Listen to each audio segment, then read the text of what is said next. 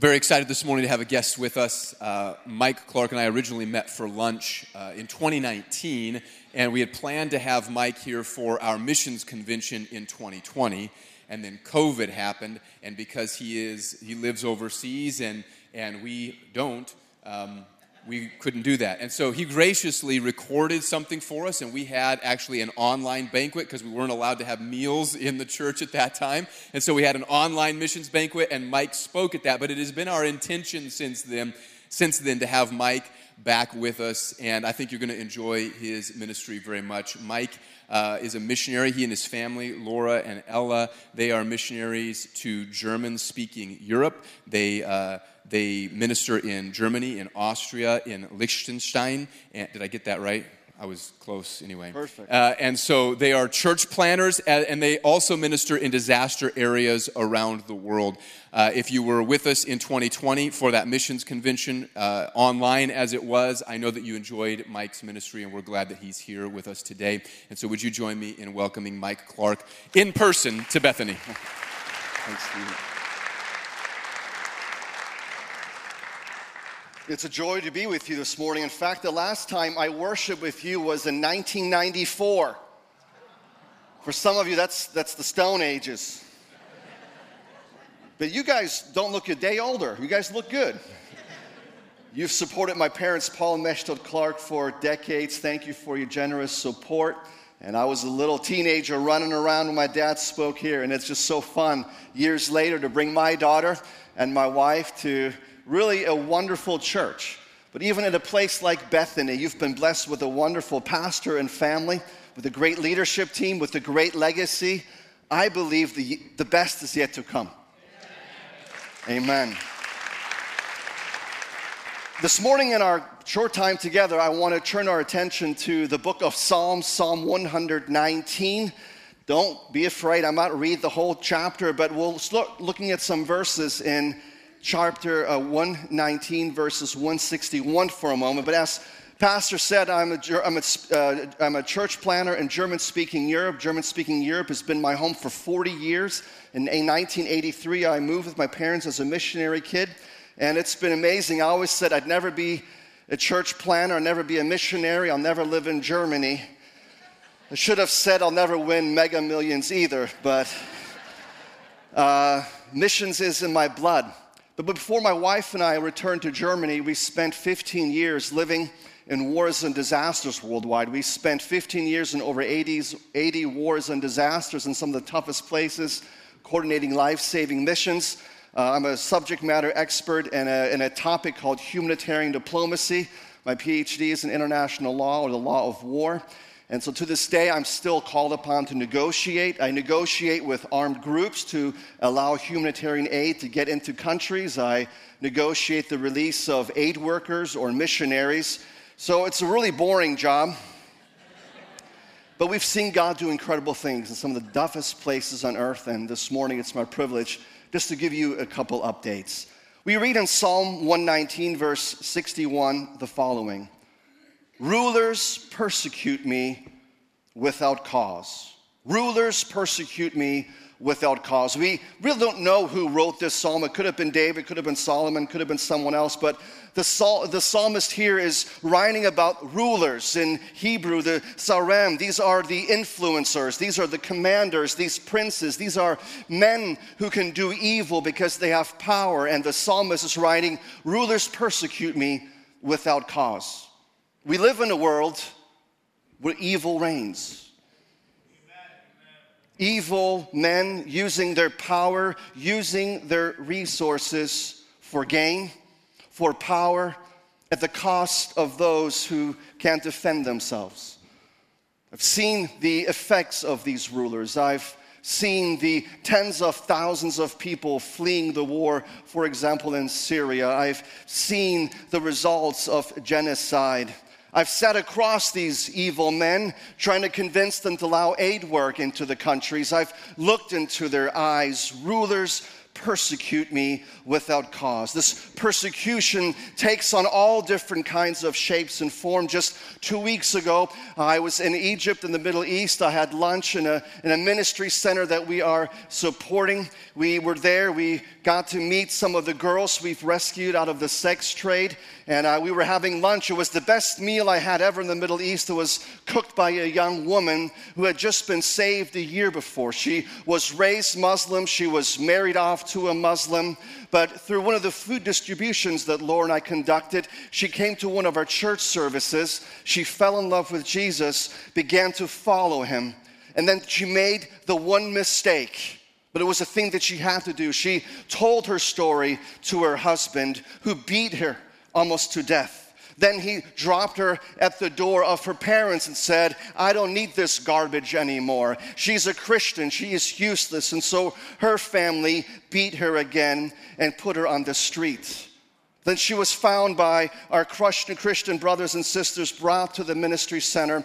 She went first to the hospital. She became healthy. She got discipled. And now she is the cook in this ministry center, the best meal I ever had. And she said, Mike, I never thought that out of persecution, God could turn something so beautiful around. But my life is better than it's ever been before. A testimony that God can turn something beautiful out of persecution. Rulers persecute me without cause. There isn't much reason for this world anymore for evil. People don't need a reason to hurt their neighbors. They don't need a reason to go after the innocent, people that they not even know or even care about. They don't need a reason. And so much is also in our life. That when we face difficulty, when you faced hardship, when you are facing that divorce, when you are facing that bankruptcy, sometimes it's hard to explain how did you get to this situation. And many of your hardships are without cause. There's nothing that you did to deserve it, but living in a sin-filled, corrupted world. We read in John chapter 10 that the enemy, the devil, is only out to seek, to destroy, to steal, and to kill. We all have a target on our back. The enemy wants to see you persecuted, to see you suffer without cause. And so many times I get this statement. Just the other day when I was flying into Boston from Chicago, I was sitting next to a gentleman explaining him what I do, and he said, Mike, I don't know how you do it. I can't even watch the news anymore. I can't even look at all the evil around the world. How can you fly to these places and be exposed to the evil? I think that's really the normal response to humans. I can't see this anymore. I don't want to watch this anymore. But I'm convinced that God does not look the other way. And I'm convinced that we as Christians have really a responsibility to look evil in the eye and to consider what we can do to God's glory to fight that evil. But there's moments when we tremble. There's moments when we have this feeling, this evil cloud, all this hardship in my life, I cannot carry it anymore, and we begin to tremble. We begin to shake. We become afraid. The beginning of my ministry, I was deployed to Central Africa to the genocide. I had arrived 100 days after this genocide. In a matter of 100 days, 300,000 people had been killed. The Hutsi and the Tutu killing each other. Neighbors who had lived together for decades, for a century in peace, began to kill each other. Massacre. So we arrived, and like in any war I've arrived, the supply chain is destroyed. There is no food. The crops have been destroyed. People are not working the fields, and a famine followed this civil war. And so we did a massive food distribution, serving I think 100,000 people. I've never bought this many goats and chickens for people in my life, but I think we bought 20,000 goats and chickens just to help people to get back on their feet.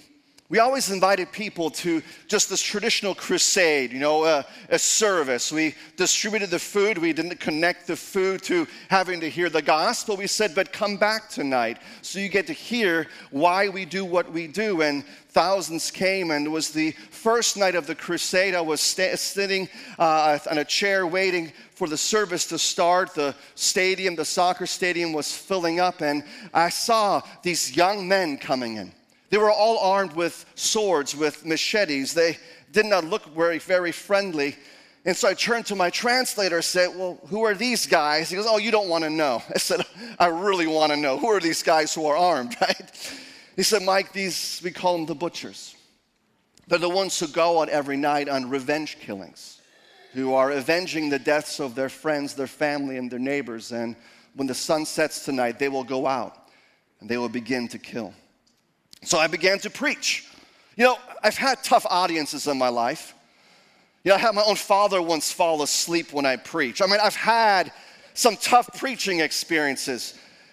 But when you have killers watching you who are armed, that just raises the standard a little more, right? My passage was in Philippians that someday every knee will bow. And every tongue will confess that Jesus is Lord, that even those who have power today, those who have power over life and death today, will someday stand before the maker of the universe. Every knee shall bow and every tongue shall confess. And we communicated the gospel. The most interesting thing was at the end of the service, as I was inviting people to come forward, it was those young men. They laid down their weapons. One man, he threw his machete in the ground, and they didn't just walk, but they ran forward to accept Jesus Christ as their Lord and Savior.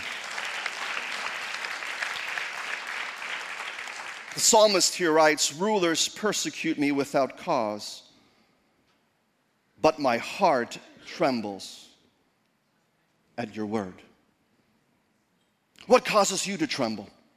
What causes you to be afraid? What overwhelms you? What message today or tomorrow you might receive on the phone that will put your life into a tailspin? The psalmist here writes, these guys who persecute me, who have authority over life and death, are not the one who caused me to tremble, but it is the word of God that causes me to tremble, because it's the word of God from the beginning who spoke life into this universe, who created life. It is the name of the Lord and the word of God that truly bring life. I want to encourage you, in the moments when you tremble, return to God's word. God's word is that filter that puts your life, my life, puts this evil word back into existence, and it reminds us that at one word, God can change any situation. God can speak into your health. God can speak into your finances. And one word, your situation can change. We do not tremble for the forces of evil in this world. We tremble at God's word. The war of Syria was one that we really witnessed unspeakable suffering. I met a young girl in a refugee camp in Lebanon just a few years ago, Malika. Malika means princess in Arabic, and Malika was this beautiful little 11-year-old girl. In Syria, she had to witness as ISIS beheaded her entire family. Her parents, her siblings, her grandparents, and as terrorists like to do, especially in the Middle East, they keep one member of the family alive so someone can tell of the unspeakable suffering that ISIS caused. Malika ran for her life into the desert. She began to tell me the story. I just began to cry. For nearly 20 years in wars and disasters, my response of suffering is still just not to understand it. And this little girl turned to me and said, Mike, why are you crying? I said, well, Malika, just imagine you as at the time, 10-year-old walking through the desert alone. I just can't imagine it. And she goes, oh, no, I wasn't alone.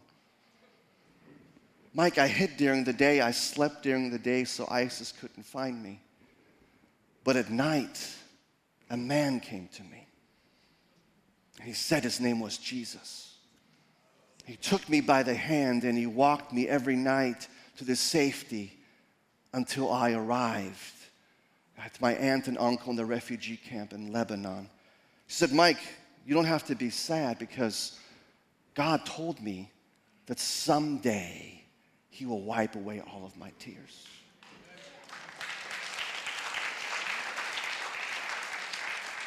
Rulers persecute me without cause, but my heart trembles at your word.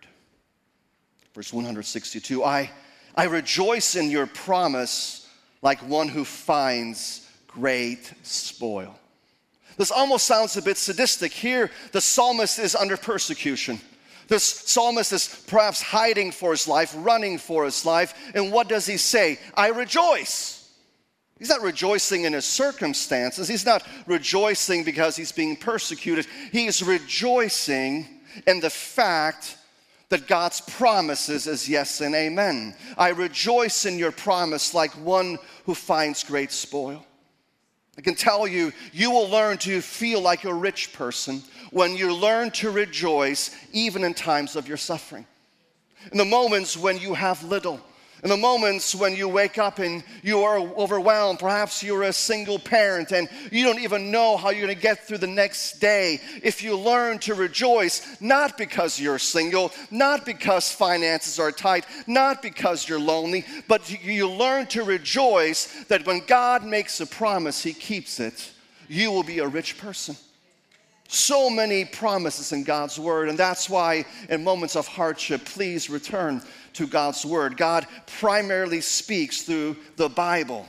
And I want to encourage you to cling on to His promises. One of the promises that I've held on dearly in recent years is Deuteronomy 31. Be strong and courageous. Don't be afraid or terrified because of them. For the Lord your God goes with you. He will never leave you nor forsake you. You may rejoice in the promise that God never leaves you nor forsake you. Even when you are alone.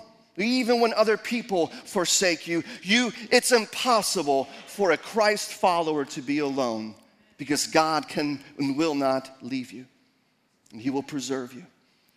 Several years ago, I was traveling quite a bit, and I had a flight booked from Amsterdam to Brussels to meet new missionaries, to welcome them to Europe, to take care of them, and I had arranged them. Hey guys, I will meet you at 9:30 at Starbucks in the Brussels airport.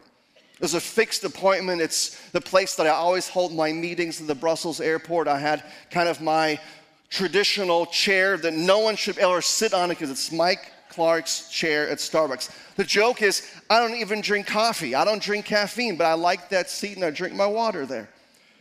But I was about to board that flight to Brussels when Laura called me, and Laura's put up with my traveling and being gone. But Laura just said, Mike, I've never asked you of this. But I need you, and Ella needs you. Do not fly to Brussels, but fly home. So I said, well, I've been married for 20 years. I know what it means to live in war zones, and that's nothing compared to an angry wife. So I booked my flight to Frankfurt instead. And while I was in the air, terrorists bombed the Brussels airport. And the second bomb was placed right next to my favorite chair. You see, God never leaves us nor forsakes us. God preserves us. We don't know God's sovereignty, how long He chooses us to be on this earth. I believe God is the giver and taker of life. But I guarantee you, as long as God wants you to be breathing, as long as God wants you to keep on fighting in this world, although it may be evil, as long God chooses us to be on this earth for His witness, He will never leave us, nor will He let us forsake us. He is faithful. Therefore, we rejoice in His promise like one who finds great spoil. Verse 163, I hate and abhor falsehood, but I love your law. We live in a world full of lies. But you know who lies the most? You and I. And we lie to ourselves. From the moment you and I wake up, we talk to ourselves. I'm told it's okay to talk to yourself as long as you don't expect a response. But we talk to ourselves. But the problem is, in this world, we often tell ourselves lies. I'm not good enough. I'm not rich enough. I'm not beautiful enough. I'm a loser. I'm a quitter. We wake up and often we begin to stuff ourselves full of lies. And the problem is we believe them. Here we see the psalmist saying, I hate and I abhor falsehood, but I love your law. Every time you return to God's word, God filters reality and shows you truth. So in this moment, perhaps when you're asking questions about life, perhaps you are seeking for answers in your life, perhaps in your marriage there really isn't much hope right now. In these moments, we tell ourselves so many lies, and often has to do with hopelessness. There is no end. There is no way out. I cannot do this anymore. But when we return to God's word, his word puts everything into perspective and reminds us that there's hope. So many times I've been overwhelmed by the suffering I've seen, the killings, the starvation, the devastation. But every time I return to God's word, I read in Psalm 71, though you made me see many bitter things, you will restore my life again. From the depths of the earth, you will bring me up again. When I survived another car bomb in Libya, I wasn't supposed to have been made, but God's word reminds me, don't be afraid of sudden terror. For the Lord will be your confidence and keep you from falling. God's word speaks truth. When the official held the gun to my head, when we were stuck in a building during an earthquake and we didn't know if we would get out, we are reminded that nothing can separate us from the love of God. When we were chased by Al-Qaeda, God's word reminded us, the Lord is a feared warrior. Therefore my pursuers will stumble. They will not overcome me. Dear friend, when you face hardship, don't listen to the lies of this world, but return to God's word and celebrate and rejoice in the promise, because God is good. Because God is good, to read in Psalm 164, 7 times a day I praise you for your righteous laws. 7 times simply means all the time, regularly. The psalmist is praising God for his righteous laws. We live in an unrighteous world. We live in an unjust world. We don't celebrate that, but we celebrate because God is just, and God is righteous, and God is sovereign.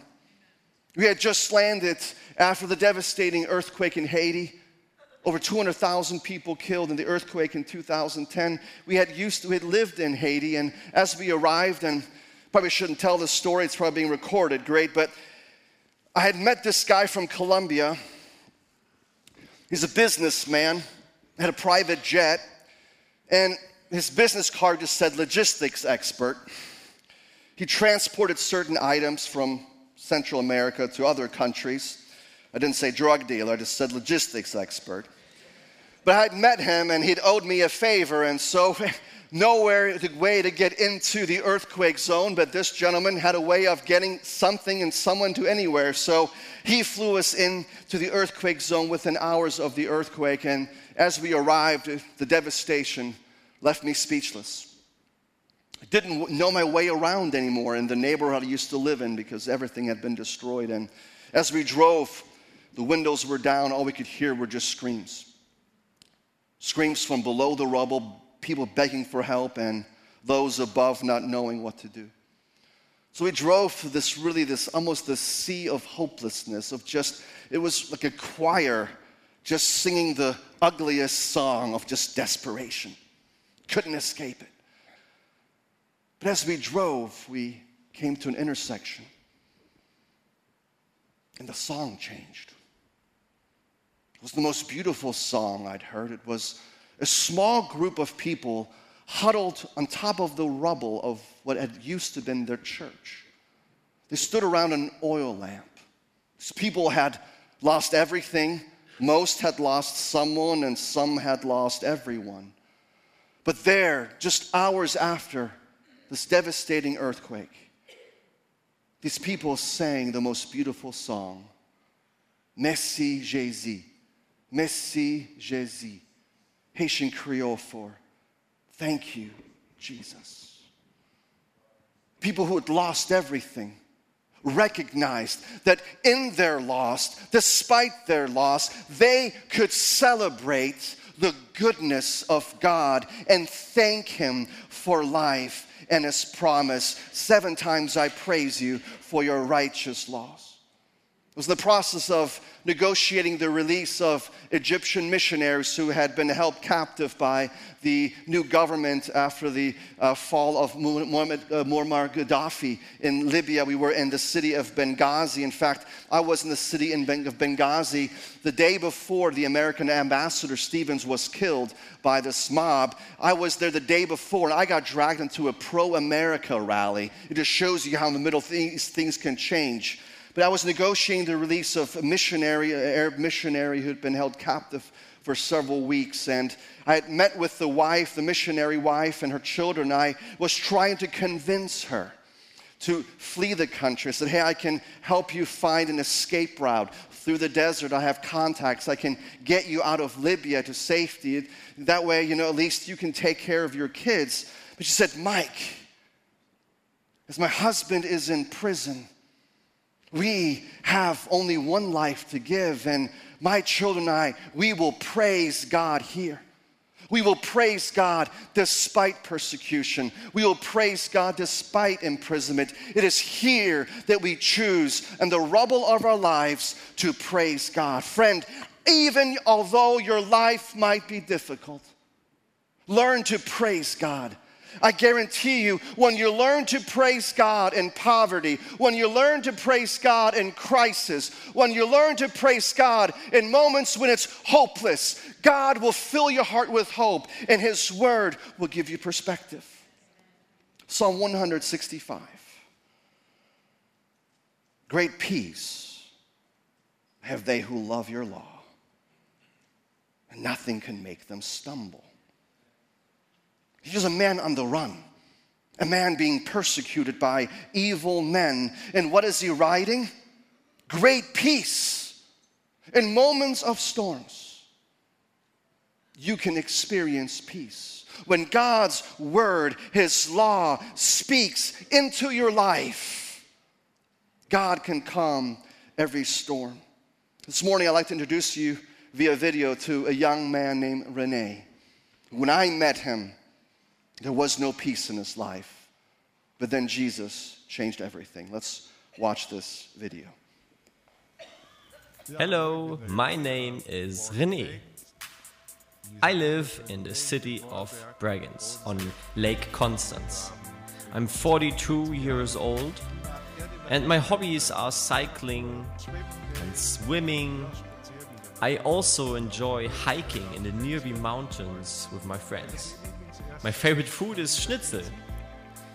It's always been my dream to travel to Israel and to discover the world more.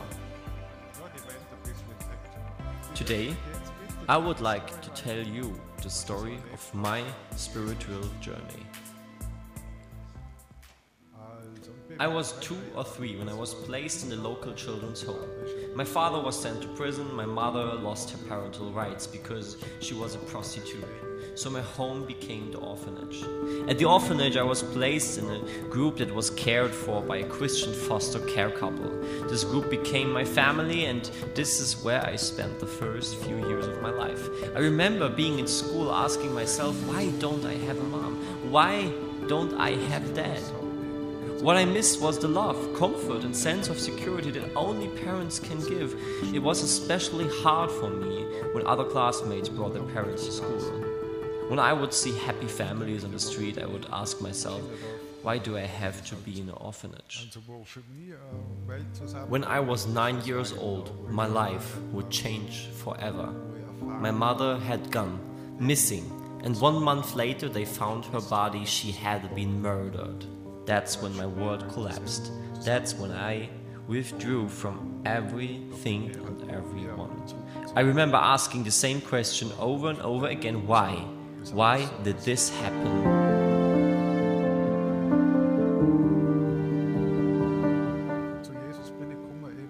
I learned about Jesus through the foster care family that took care of me. They took me to church and told me about God before bedtimes.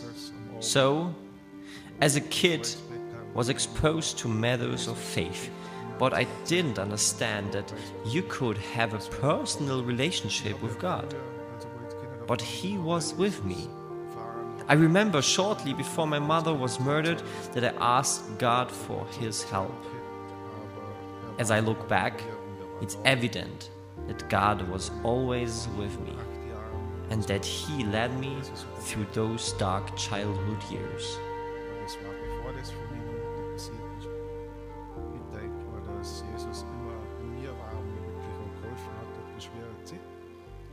As a teenager, I lost my way in life. When I was 14, I was placed in another group at the orphanage. That's when I discovered freedom to make my own decisions.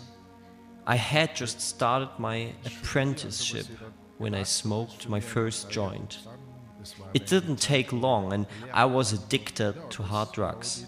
Drugs gave me what I had always craved, freedom from my thoughts and memories.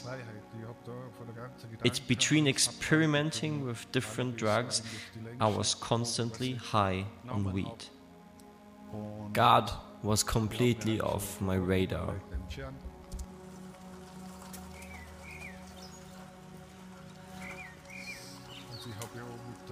I quit my apprenticeship and sank deeper and deeper into a life of drugs and began committing crimes to finance my drug habit.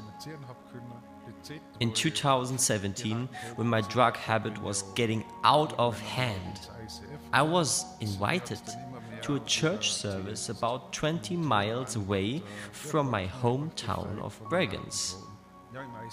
That's when I sensed God was calling me home. God freed me completely from my drug addiction and I was baptized. Then I found out that a new church had been planted near my apartment in Bregenz. I knew I needed a local church home, but was a bit apprehensive to go there. Then someone handed me an invitation on the street and I really wrestled whether or not I should go. Then, one Sunday, I told God, "You are going with me to this new church plant." And it was wonderful. Right away I met such kind people. Right away I felt like I found my home. I got plugged into church life, began to serve on the cleaning and media teams. The church gave me the stability I never had. What I love about God is how patient He has been with me. I am so amazed that I have constant access to Him, that He is always with me and how He has answered so many of my prayers. He is a God of second chances and He always helps you get back on your feet again.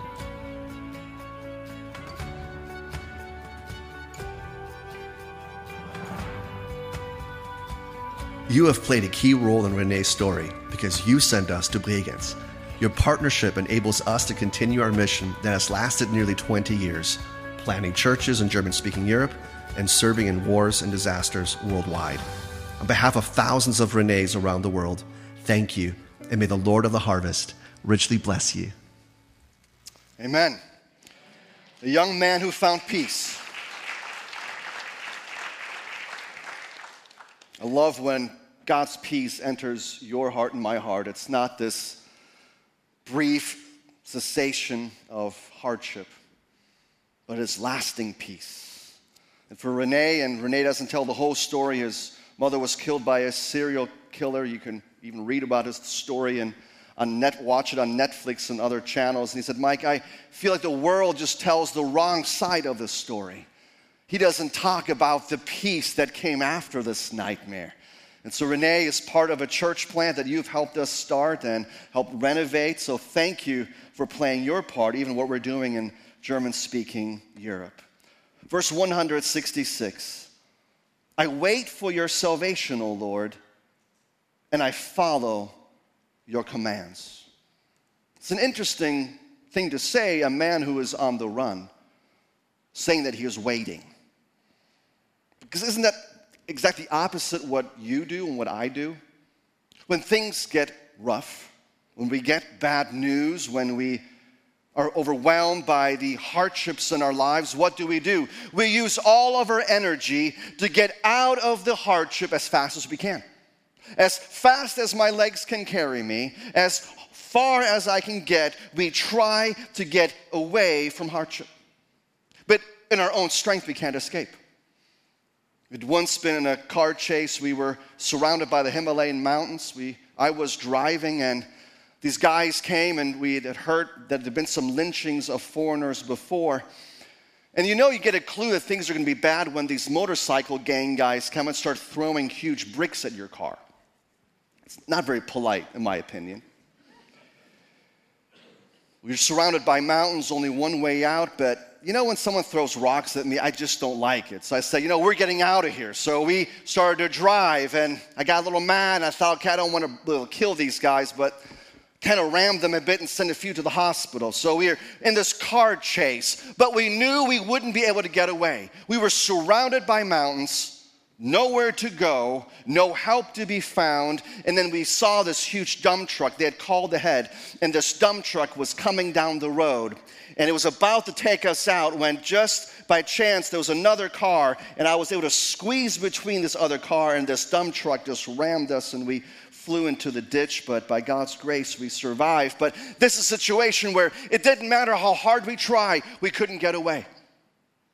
Didn't matter how quickly we got out of the car. The corrupt police came and they threw us in jail. And before I knew it, someone had punched me in the head and had a gun in my face. It didn't matter how hard I worked, how hard I tried, how much I pulled myself up on my bootstraps. I couldn't get out of the hardship on my own.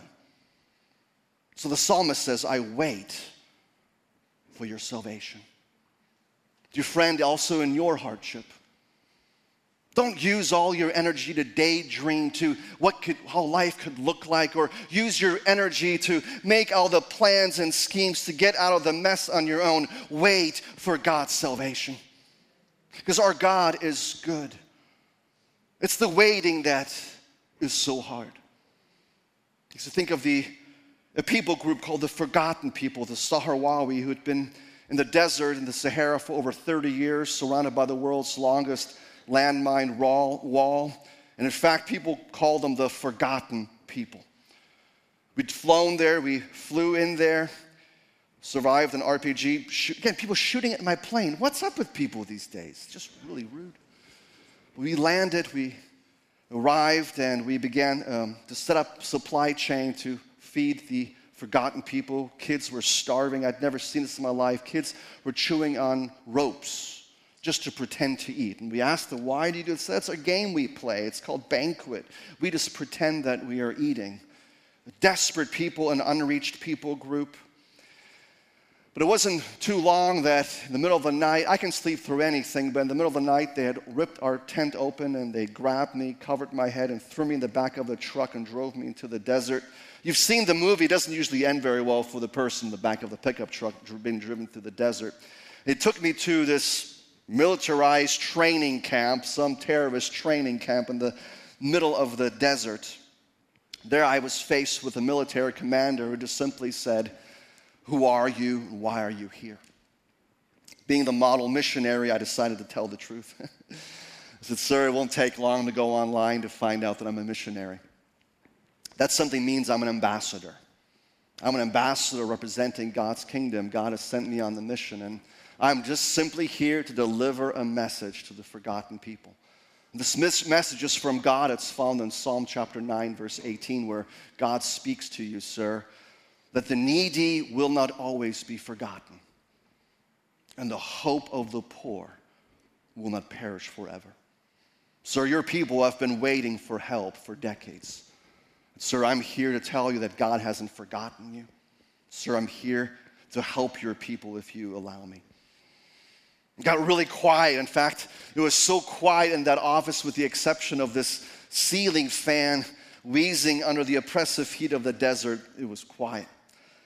But suddenly the man jumped up. He ran around the desk, grabbed me by the arm, and said, Mike, so help me Allah, if you come and help my forgotten people, you can do and you can say whatever you like.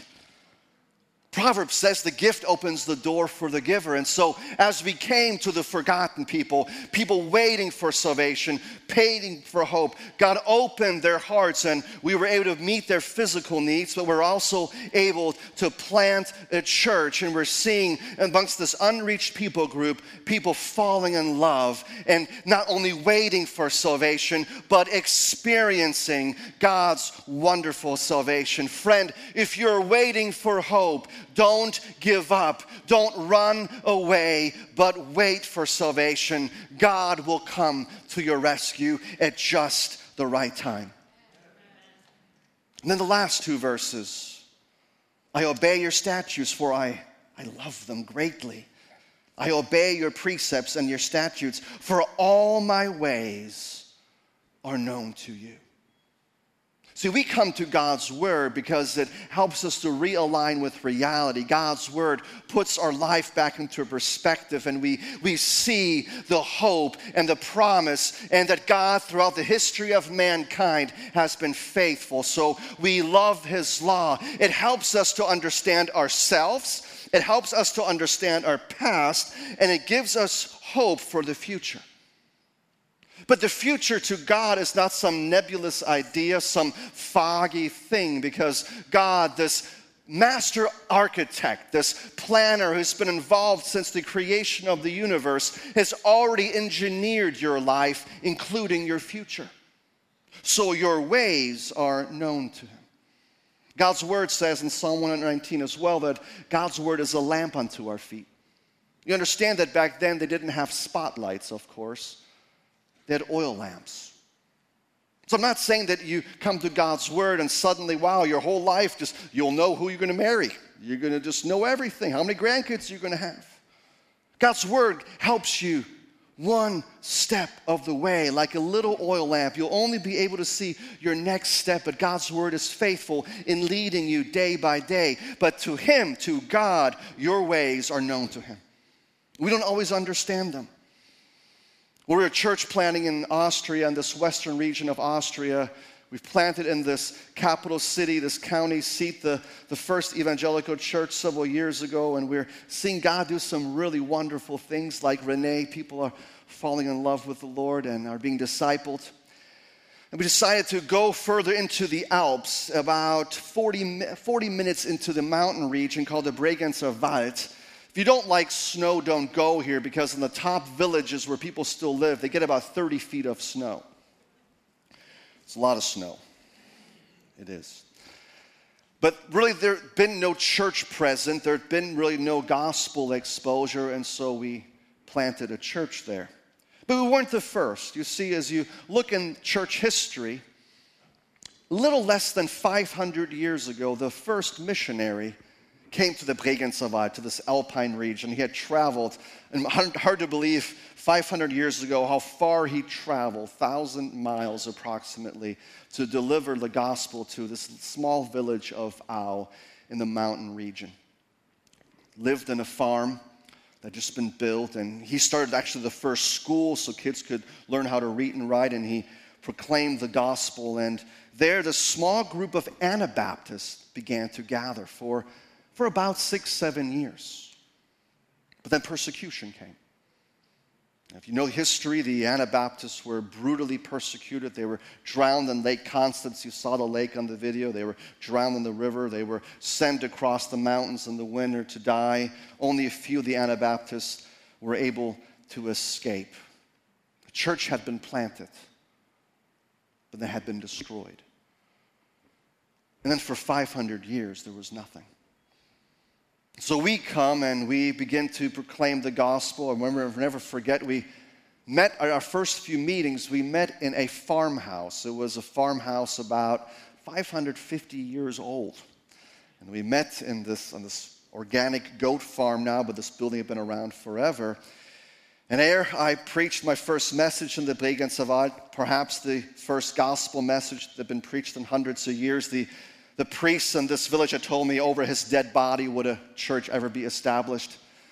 Got a little angry when he said that. I wanted to say, well, my line of work, I can probably have it arranged, but I didn't say that.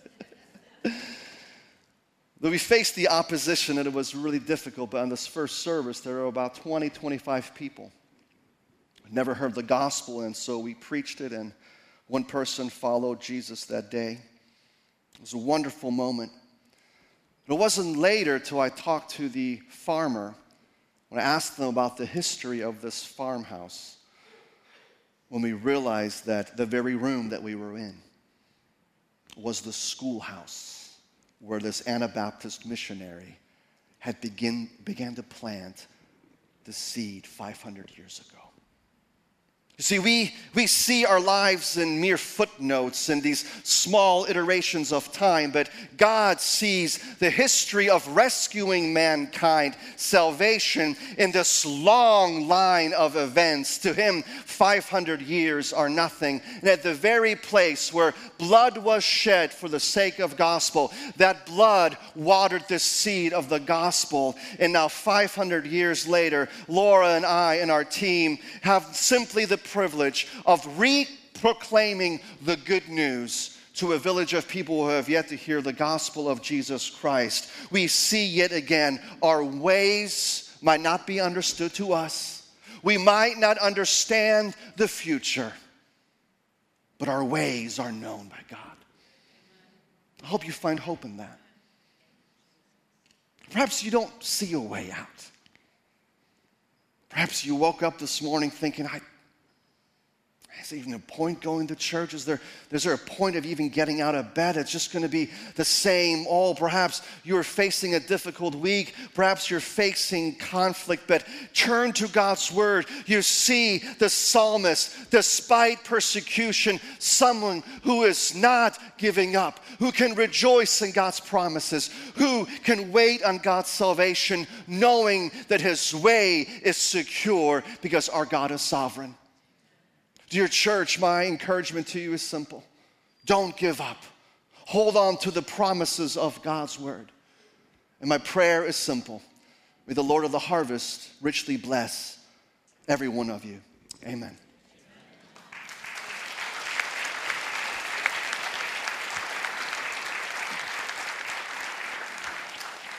Thank you, Mike. Quickly before we close the service this morning, I want to ask if you would just as a way for you to reflect for a moment, would you close your eyes?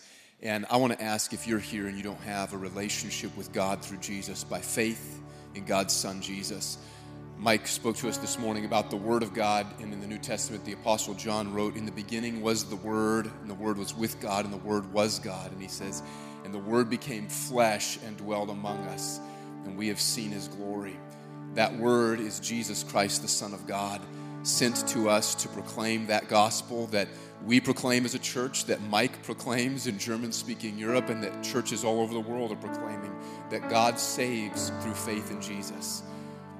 If you don't have that kind of relationship with God through faith in His Son Jesus, know this, that God sent His Son Jesus to bear your sin, to die for it. He raised Him on the third day, and He's coming again, and He will rule in justice and in righteousness forever and ever. If you don't have a relationship with God through Jesus, you don't know the forgiveness of your sins, your hope is not secure in God today. You can have that. It's not because I lead you in a prayer. It's not because I know the right words. It's because God has sent His Son Jesus to die for you. And by trusting Him, you will know Him. Today, if you don't have that kind of relationship, I would love the privilege to lead you to that. So if that's you, don't have a relationship with God through faith in Jesus, would you very quickly just raise your hand so that we can pray together and help you express that trust in Him today? If that's you, would you just slip up your hand quickly? Is there anybody like that? We're going to close this service in prayer. And if you would like to pray with someone, maybe there is a situation in your life where you need the assurance of God's word and you need a brother or sister to pray with you, to be encouraged through that circumstance that is difficult in your life right now. You need to be reminded of God's perspective. We have prayer partners and some pastors, and they will be available for prayer at the front of the sanctuary when the service is over. We would invite you to come and pray with somebody. But let's close in prayer together, church. Heavenly Father, today we thank you so much. Lord, we thank you for an encouraging word that we see the gospel spreading around the world. We also thank you for the encouraging word that your word is still working and speaking in the lives of believers, and that means in our lives, as we will turn to it, we will trust it, we will wait on you for salvation. And Lord, I pray that you would help us to do that. May we not lose sight of the perspective that your word gives to us, that our hope should be in you. Lord, we pray that you would help us to return to your great and precious promises so that we can receive the encouragement we need to be steadfast and immovable in the work to which you've called us. We pray, Lord, that we would return and that we would not grow faint-hearted and weary and tired in the work you've called us to do, but that in returning to your word, we would receive strength. Holy Spirit, we call on you this morning that as we turn to your word day by day, week by week, morning by morning, that we would receive from it that life-giving source of hope and of strength that we need to take the next step as your word sheds light on it. Lord, we love you. We thank you for that. I pray for those who are in need of that gracious guidance today. Would you supply it through your word? We trust you to do it. We believe you will do it because your word promises. We love you, Lord, and it's in Jesus' name we pray and we believe for these things. Amen. Amen. Thank you for being with us this morning. If you would like prayer, please come. We will be happy to pray with you. Otherwise, we will see you again on Wednesday when we continue to pray together. Until then, go in God's grace and in his peace.